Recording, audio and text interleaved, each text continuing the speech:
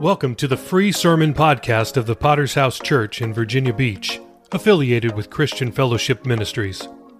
Our vision is winning souls, making disciples, and planting churches. It's Wayman Wednesday. That means you're about to hear a message from the founder of our fellowship, Pastor Wayman Mitchell. Even though he entered into his reward and is in the presence of our Lord, we still need to hear his clarion call to faithfulness, holiness, discipleship, and commitment to the cause of Christ. If you like what you hear, please support world evangelism by subscribing to the premium version of this podcast for even more sermons. Links are in the show notes. Enjoy today's sermon. 24, beginning with verse 57. You know the story. He's found this young woman who is Rebecca.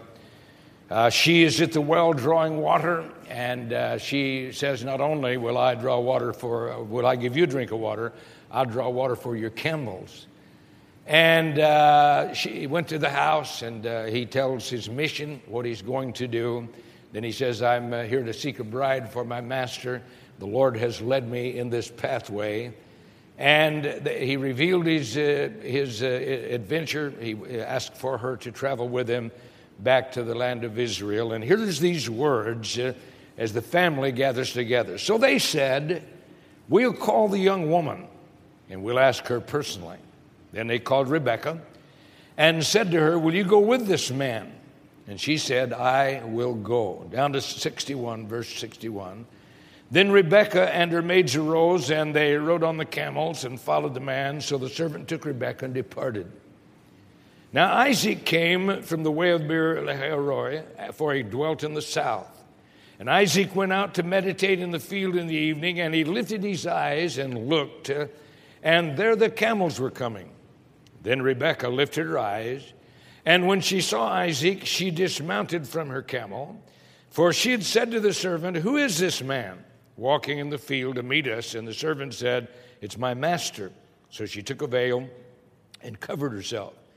And the servant told Isaac all the things that he had done. Then Isaac brought her into his mother Sarah's tent, and he took Rebekah, and she became his wife, and he loved her.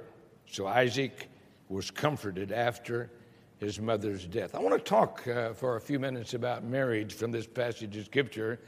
And the first thing I want to talk about has to do with the unseen factors that are involved in marriage. You know, the modern approach to marriage, we have all the Hollywood movies, we have the novels, we have all the traditions, and there's a misunderstanding of what marriage is all about and actually what love is all about.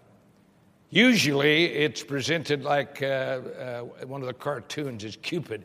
Cupid is this little traditional creature who shoots an arrow, and that arrow hits someone, and boom, and they're irresistibly and unreversibly in love. Well, we're going to talk about love for a moment because love is a part of this text that we have. And there's a tremendous lesson here that we need to learn, and it'll apply to marriage, because here's a woman, and she marries a man that she has never met. Now, that totally is opposite to the modern mentality of the world in which we live. As a matter of fact, in verse 64 and 5, then Rebekah lifted her eyes, and when she saw Isaac, she dismounted from her camel, and she said to the servant, who is this man walking in the field to meet us? So the servant says, my master. So she took a veil and covered herself. Now think about this for a moment, because the relationship factors that are going to be involved, she's never met this man.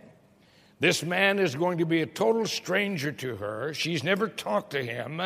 There's going to have to be some kind of flexibility. When I counsel young couples, I remember talking to Lucian and Christine, and I said, you're getting ready to enter into one of the most traumatic experiences of life. And they both blinked at me like that. They had not the slightest clue what I was talking about, but I did. There has to be a flexibility that is involved in the subject of marriage. But think of this woman, never met this man. There has to be an adjustment of personality. Two selfish people are now for the first time going to begin to live under the same roof. There's going to have to be an acceptance of another person's personality. And someone has said it doesn't much matter who you marry as you're going to wake up the next morning and find out it was somebody else anyway. Now, they said that because there's this posturing that goes on before people get married. They put their best face on. Their real personality really doesn't come out. They're posturing. They're playing the role. And so it doesn't matter because after marriage is entered into, there's going to have to be a flexibility, just like Rebekah and Isaac involved in it, but especially Rebekah. There's going to have to be adjustments. There's going to have to be an acceptance. And if we come to grips with that and begin to consider that, I've had people that said to me, what if I married the wrong person? Well, I have news for you. We all married the wrong person. The issue is not marrying the right person. The issue is being the right person. And this is going to be apparent in this text that we're there, because here she marries a total stranger. Jacob and Rachel are a tremendous illustration of this. You know the story, as Jacob served in Uncle Laban's household for 7 years for Rachel. He was wonderfully attracted. She was a beautiful woman. And the marriage takes place at the Oriental custom, and so as the marriage is consummated, Uncle Laban slipped in Leah instead of Rachel. He finds out the next morning that it was a different person. It wasn't her at all. And so here's this issue that is worked through in the Scripture, these strange biblical stories that brought the personality to the forefront. And if you're a Bible historian, you'll find out that Rachel was not buried with Jacob, but Leah was. Rachel is buried between Jerusalem and Bethlehem in what's called Rachel's tomb. And the working out in a relationship in marriage has to do with this issue, and we want to consider the subject of love. The Bible says very clearly this strange story in Genesis 24, verse 67, Isaac brought her into his mother Sarah's tent, and he took Rebekah, and she became his wife, and he loved her. So Isaac was comforted after his mother's death. So here's an interesting statement, is that he loved Rebekah after he was married. And so this puts it then in a different arena. This means that love is brought to the forefront, and the real issue is that love is an action, love's an attitude, and is taken in relationship to another person. In other words, if you really love someone, you're going to first consider their personality, you're going to consider their wishes, their desires, and love is an action and an attitude taken that first you're going to put another person before yourself. And the Bible says that here these two strangers met for the first time, they married, and then it says that Isaac loved her.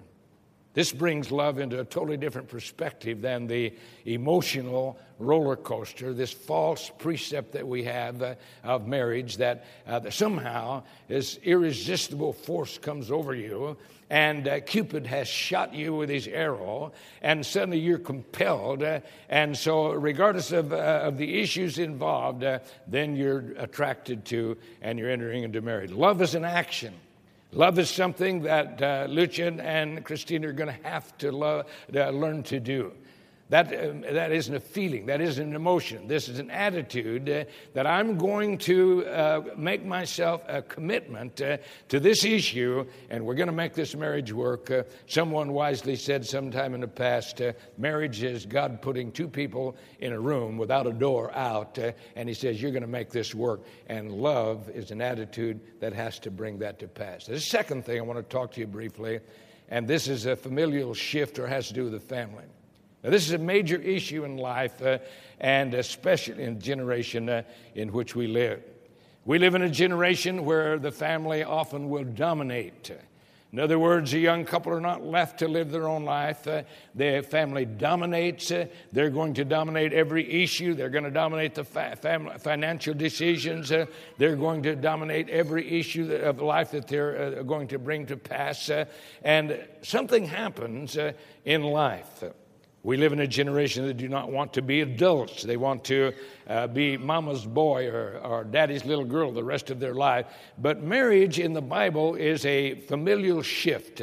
By that I mean that there's a shift of allegiance, there's a shift of relationship, and there's going to be furnished for them an arena that they're going to have to make their own decisions and be adults and rise up and take responsibility. This involves family. I sat with Lucian and Christine, and I said, now, it's impossible, but you're going to have differences of opinion, and you may even fight. Now, I know that was a real revelation to them, but this may happen. It does happen, occasionally. And so I said to them, your best friend cannot counsel you. Your family cannot counsel you in a marriage problem because they are prejudiced. They don't see the issue. Your pastor is an impartial referee, and he can help you get over the difficulties of life. We raised 5 children. And I well remember many years ago, my daughter's husband was real difficulties in the marriage. Probably some 3:30 in the morning, a knock on my door, and here's my daughter and her 2 children. Now they've had a major family difficulty, and so she pours out her heart to me. Said, I don't think I can go on with this marriage any longer. I just can't live there. We're just having terrific difficulties. And I said to her, as I looked her in the eye, I said, I do not finance any family breakups. I'm a father. You need to go back to your husband. You need to make this marriage work. And when she saw that there was no alternative, that her parent was not going to involve himself and was not going to furnish her an alternative, she went back, made the marriage work. And this is very crucial as we look at this text for a moment. Look at this text again, because here's a lesson with dynamics.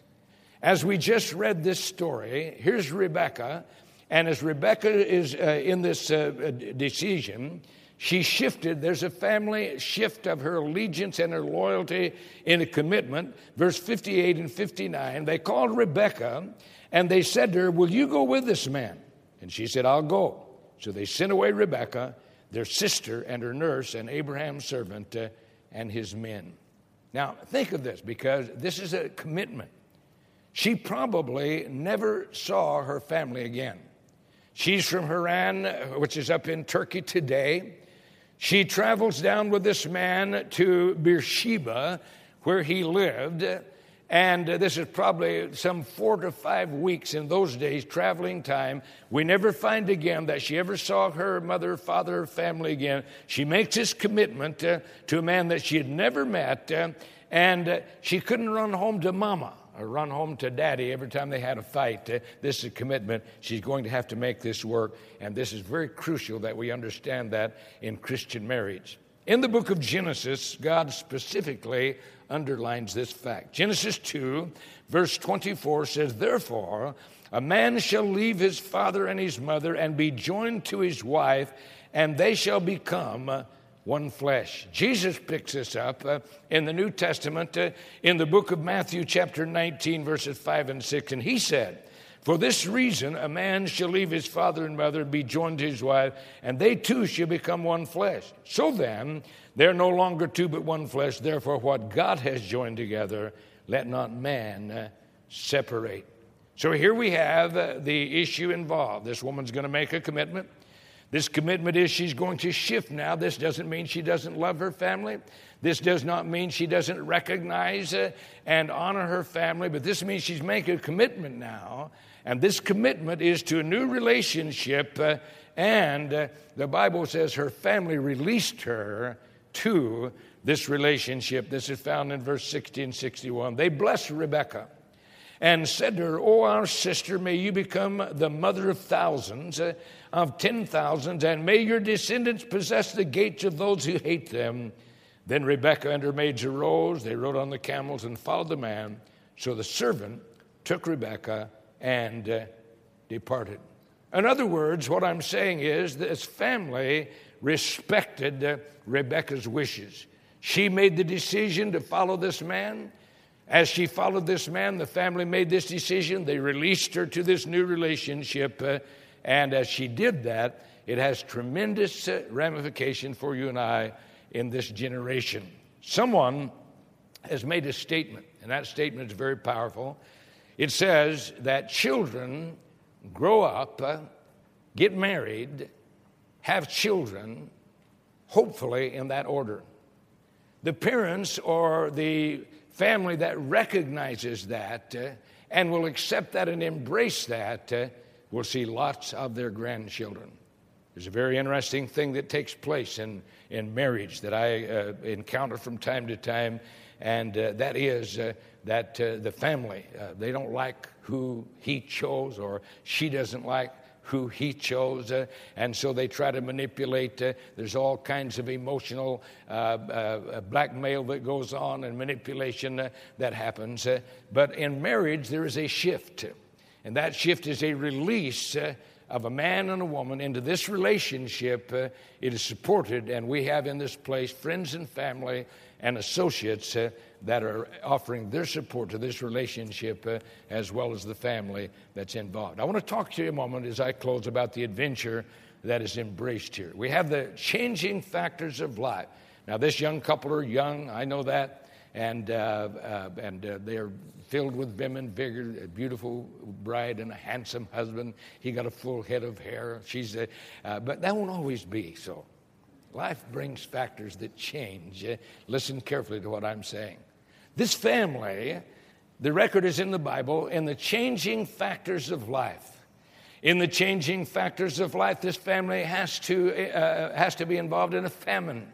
So a horrible famine comes into the land. They have to leave where they're living and move down, and they go down to Gerar.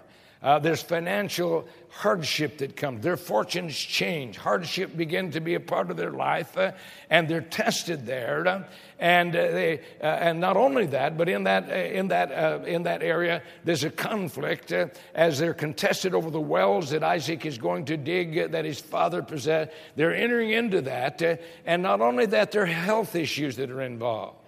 The Bible follows this family on through and says that there is a time when Isaac no longer can see. He loses his sight. He now is not able to make the judgments that are made. And as he's there, health issues begin to be a part of this family. Not only this, but there are family issues that begin to be involved. If you know the story, there's the partiality and there's favoritism that plays out. Jacob was a mama's boy and Esau was dad's man. These are two children. And so this all plays out in the issues of life, and they have to be embraced, and they have to be adjusted to, and they have to be understood, because time is the only test of marriage. Now listen to me for a moment, if you will, because the glue of commitment is the only thing that's going to hold a marriage together in the long term. Someone wrote a little ditty that is worth me quoting, and I'd like to share it at this time. The poet said, "By the time you swear you're his, shivering and sighing, and he vows his passion is infinite, undying, one of you's lying." Now, some of you get the humor, some of you don't. Different countries, they have different humor, but some of you get the humor that's involved there. In the Anglican prayer book, it comes to the issue of the adventure that is embraced and speaks directly to it. Listen to the words in the Anglican prayer book that set the pace for marriages for many, many years, and we still use some of these words today in marriage vow. To have and to hold from this day forward, for better or for worse, for richer or poorer, in sickness and in health, to love and to cherish till death do us part. So we say, okay, there's nothing wrong with that. But you see, we never consider, we always consider richer. We always consider better. We always consider health. But we seldom consider what else is in those vows. And what else is in those vows is worse and poorer and sickness. You see, change in marriage must be survived. This couple that we're looking at in the text had children that caused them heartache and caused them grief. These children were very different. These children were Jacob and Esau. And Esau was an outdoor man. He liked to kill things. He had DNA. He's a hunter. He was but Jacob was a mama's boy. He liked to stay in the kitchen with mama and bake cookies. Very, very different boys. And not only that, but their pathways took completely different turns. And Esau married a girl that his parents did not like, and his parents are very upset with that. But Esau had a rebellious streak. And if you read the text, said, "Oh, you don't like that? Okay," so he married another one just like her. So here we have this turmoil. And this turmoil and this conflict is entered into the partiality, the mother and the father. The mother is showing partiality. She's a mama's boy. He's a mama's boy. And a little plot cooks up what you won't talk about for a moment. But it entered into a bitter feud between the boys. And Jacob then must leave the household. He flees to Haran up in Turkey, and he's there for 21 years because of this turmoil in the family. And this had to be embraced and had to be worked through in the adventure of marriage. And marriage demands an adjustment. Our bodies change in marriage. If you're a man and you're normal, your chest falls into your drawers. If you're normal, probably by the time in this generation, by the time you're 60, you won't have any hair left on your head. There comes changes. These changes have to be adjusted to. They have to be embraced. And are you going to have, this is a question to a young man as young as Lucian, are you going to have the same commitment when Christina's fat and 40? Some of you are shocked, some of you are not. Okay. So here we have the changes of life. And 20 years from now, if you're marrying today, you're going to be married to a different person than you are today. They will have changed. Their appearance will have changed. Their personality will have changed. And you're going to be married to a different person than you are today. And that involves a change because that's the great adventure of life. There's a beautiful old song and a poem. Some of the words go like this. Says, "Darling, I'm growing old. Silver threads among the gold shine upon my brow today. Life is fading fast away. But my darling, you will be always young and fair to me." Yes, my darling, you will be always young and fair to me. Darling, I'm growing old. Silver threads among the gold shine upon my brow today. Life is fading fast away. There's changes that come in life. Some years ago, my wife and I were celebrating our 50th wedding anniversary. The church kind of put on a little refreshment for us, and we had some pictures up and photos. And one of them was the photo of my wife before I married her. And one of my daughters is looking at that, and she said, "Dad, Mom was beautiful." And I said, "She still is, dear." Amen? But you see, the difficulty is that in the processes of life sometimes, our mentality begins to change. We're unwilling to make the adjustments. We're unwilling to come into the adventure, right? But the Bible says, "For this purpose a man shall cleave to his wife, and they two shall be one flesh." And they have to relate to each other. And as they relate to each other in the changes of life, through the various weather changes of issues and events and trials of children that are being raised, the problems that come, and children who don't do right sometimes cause pressure upon the marriage, spiritual relationship. But marriage is one of the most wonderful adventures in all of life. And I want to tell you that the person who embraces God as King, Jesus Christ as Lord and Savior, it's the most wonderful institution ever instituted by God, not by man, by God. And it brings the most wonderful rewards in all of time. A poet wrote these words that I want to share. "I know we loved each other when we walked so long ago in spring beneath the moon.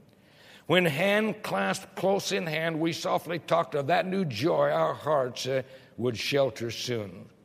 Perennially golden and secure from any change. But oh, we could not see that springtime wonderment would not endure. At first it was, but altered blessedly. We could not know, my dear, we could not guess how years augment the miracle of love, how autumn brings a depth of tenderness that is beyond young April's dreaming of, how there would burn a richer flame someday than that which first threw glory on our way. I want you to bow your heads with me for a moment this afternoon, the wonderful presence of the Lord that is here. Marriage always affords us an opportunity to speak to the issue of life. Marriage is a wonderful, wonderful experience. Marriage is a glorious opportunity from God. But having said that, there must be the biblical embracing of the principles and the dynamics, and generally, marriages are very rocky. Unless there's a power beyond ourselves that is invited in to begin to work and begin to cement and begin to help over the crucial places of life. And there are people here today, you need something in your life. You need something in your marriage. More than what you possess, and I want to declare to you, God has planned marriage. It is His design. It is His will. It is His purpose.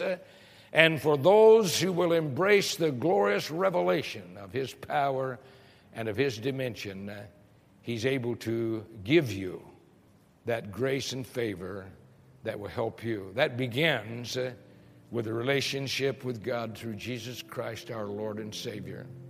This couple is being married in church because they want a testimony.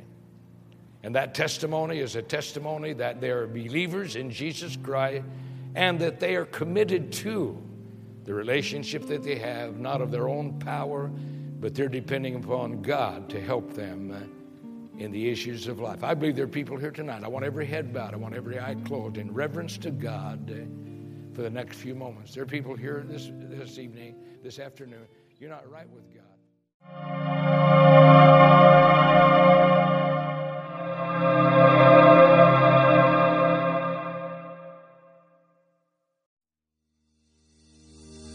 Thanks again for listening to the free version of the VBPH Sermon Podcast, where we post sermons on Mondays, Wednesdays, Fridays, and Sundays. We also have a premium version of this podcast, which posts sermons and interviews every single day of the week. So why would you want to subscribe?